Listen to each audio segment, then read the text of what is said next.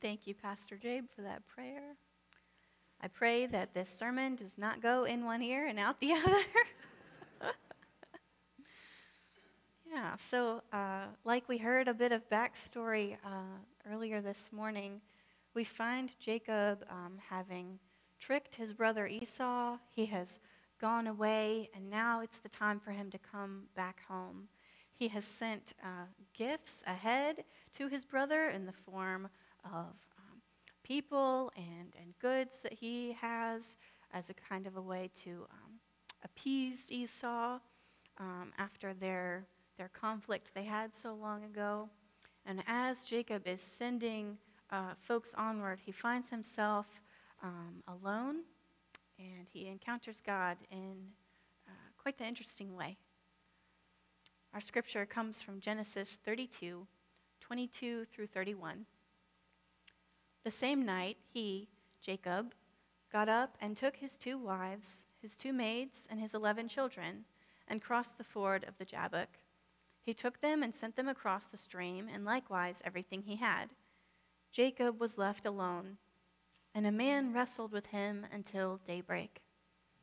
When the man saw that he did not prevail against Jacob, he struck him on the hip socket, and Jacob's hip was put out of joint as he wrestled with him.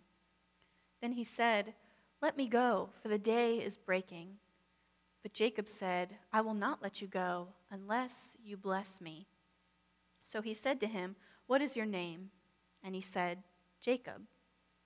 Then the man said, "You shall no longer be called Jacob, but Israel, for you have striven with God and with humans and have prevailed." Then Jacob asked him, "Please tell me your name." But he said, "Why is it that you ask my name?" And there he blessed him. So Jacob called the place Peniel, saying, "For I have seen God face to face, and yet my life is preserved." The sun rose upon him as he passed Peniel, limping because of his hip. This is the word of God for us, the people of God. Thanks be to God. Would you pray with me? Lord, may the words of my mouth and the meditations of all our hearts be pleasing in your sight. For you are our rock and our Redeemer. Amen. Our sermon series, New Year, New Who, ends today. And that has been all about new names, new versions of oneself. Abram taking on the name Abraham, Naomi taking on the name Mara, Saul taking on the name Paul. And not only their names changed, their lives had changed too. Abraham pitched his tent in a new land. Naomi lost her husband and 2 sons. Saul was knocked off of his horse. For better or for worse, their entire lives changed. Today, we turn to Jacob taking on the name Israel. As we heard in our scripture a moment ago, Jacob gets his new name in a way that is a bit more up close and personal than the others. Abraham and Paul both heard the voice of God. Naomi felt the hope of God in her heart as the barley grain went crunch, crunch under her feet. But Jacob gets tackled by God. The Almighty takes the form of a man, stoops down to Jacob's level for a wrestling match. I don't know about you all, but I have had moments where I wrestled with God. We aren't Jacob, so it probably doesn't look like a physical brawl against a manifestation of God. But when the world is full of so many unknowns, it's easy to wrestle with our understanding of who God is. Wrestling with these beliefs is difficult work. It's hard.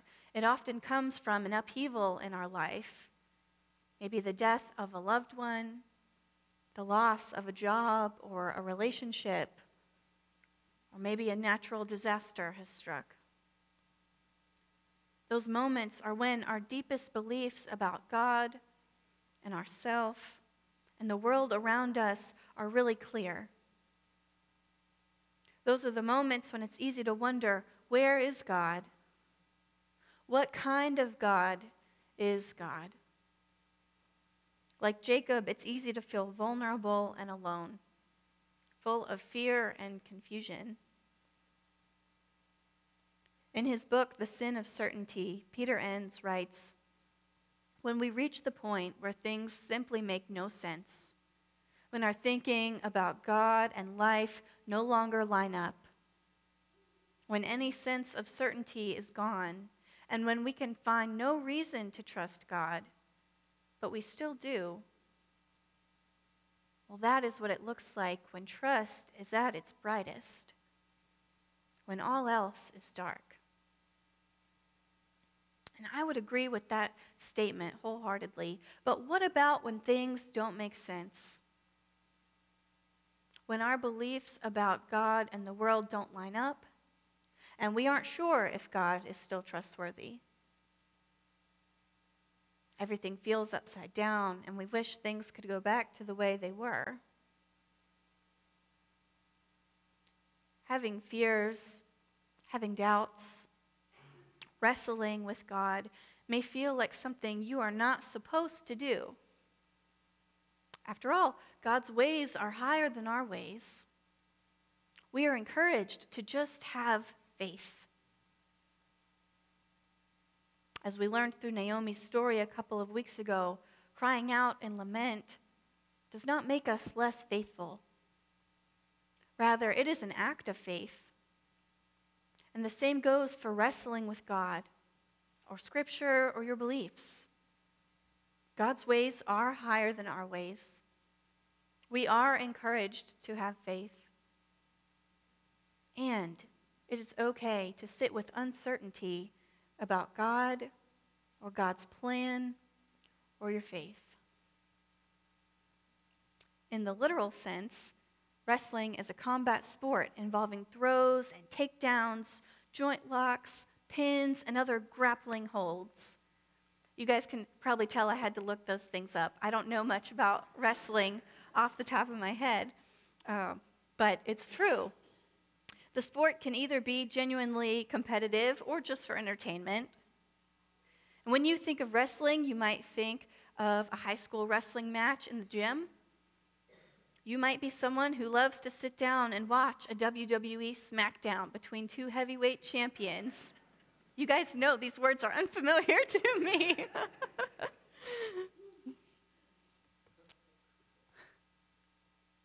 On the surface, wrestling is intense. There's a fierceness to it, right? High stakes and high energy. At the same time, wrestling, like any conflict, produces intimacy. It's deeply personal because you can't wrestle with someone you aren't close to. Wrestling with God is its own form of intimacy with God. After wrestling with God, Jacob is given the name Israel. Israel meaning the one who strives or struggles with God. Now, striving can be in conflict, and other times it's just growing pains. I remember a time when my brother was in elementary school. Jared would wake up in the middle of the night crying because his legs were cramping in pain. Our parents wanted to comfort him, but there wasn't really anything they could do. Jared's body was being stretched, growing in ways it hadn't before. It was unpleasant, but it was part of his growing up. Maybe you or someone you love has experienced growing pains in their faith journey. Their circumstances didn't necessarily change, but they started to wonder about maybe the things they were taught growing up or how they've experienced God in their own life. It's uncomfortable, but the discomfort leads to growth and bears fruit of what God is doing in their life, even if what the fruit is not clear at the time.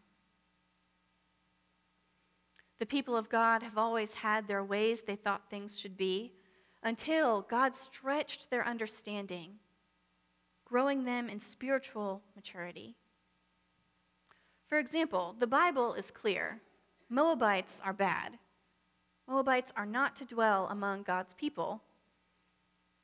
But then comes the story of Ruth, whose faithfulness challenges the prejudice against the Moabites. Well, okay, but the Bible is clear. People from Uz are evil. And yet we have the story of Job, a man from Uz who was the most blameless man on earth.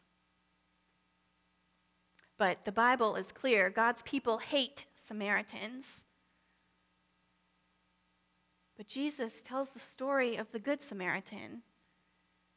Not to mention, he reveals himself as Messiah to a Samaritan woman. God loves to surprise us. And what could be more surprising than God coming to us through our questions, through our wrestling? In Jacob's story, God even initiates the wrestling. And Jacob will not go until he is blessed. Will not let go until he is blessed. And when the struggle is over and the dust settles, Jacob's life has been transformed into something new and different. The bishop, Reuben Job, wrote, "The transforming power of God is available to every Christian, but the transformed life does not come by accident or chance." Jacob was willing to respond to God's wrestling. He may have been knocked off his feet, but he gets back up, ready and willing to grapple. When you are faced with uncertainty about the God you long to know, lean in. Do not be afraid. God is not going anywhere. God wants you to grow and be stretched. Even if you are tentative to set down old beliefs and explore new ones. Questions are only the enemy of faith if we equate faith with certainty. Questions are only the enemy of faith if we equate faith with certainty. After wrestling with God, Jacob called that place Peniel, or the face of God. When we are willing to get close and wrestle with what we think we know, we can better see who God is and what God is like. Our ultimate vision of who God is and what God is like always comes to us through Jesus Christ. In him, we can know God's face, God's heart and mind for the world. Again, from The Sin of Certainty, Peter Enns writes, "The life of Christian faith is more than agreeing with a set of beliefs about Christ, morality, or how to read the Bible. The life of Christian faith means being so intimately connected to Christ that his crucifixion is ours, his death is ours, and his life is our life, which is hardly something we can grasp with our minds. It has to be experienced. It is an experience. Christian history is full of new birth stories. Times when the church dug in its heels and said, "But we've always done it this way." But the Holy Spirit burst through and said, "Well, not anymore." Time and again, those saints who have tried to pave a new way for the Spirit to awaken the church were cast out. They were deemed heretics and unfaithful. But they took seriously 1 Thessalonians 5:21, which says, "Test everything and hold fast to what is good." They took seriously what it means to wrestle with God. I wonder who is changed because of this wrestling in Genesis. Jacob? or God? Maybe both? They hold fast to each other. Neither one will turn away. When the Lord blesses Jacob, he gives him the name Israel, affirming God's commitment to stay with Jacob in the struggle.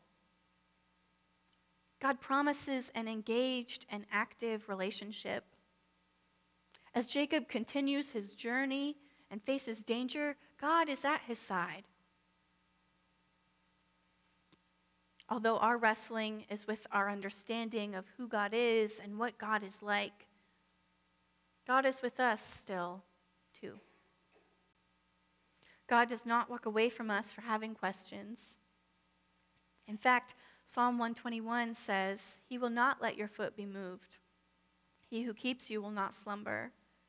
He who keeps Israel will neither slumber nor sleep.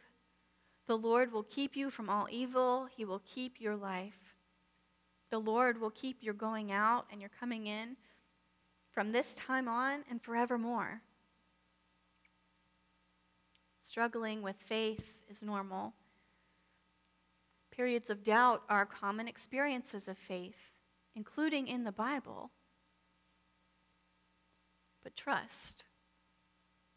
Hang on. God may break into your life and force a new direction for your thoughts and actions. But God is right there with us as we struggle, as we strive to see God's face more clearly. God makes all things new and makes people new. Sometimes it comes through a struggle with God. Wherever you are on your faith journey, I pray that you will brave the doubts and the questions, that you will have a community of faith that supports you as you wonder, that you will test everything and hold on to what is good. Let us pray. God, stay close as we wonder. May we never pretend to have all the answers. May we never think we have all the answers. Remind us that there is beauty in our wrestling. Remind us you are never far from us. Thanks be to God. In Jesus' name we pray. Amen.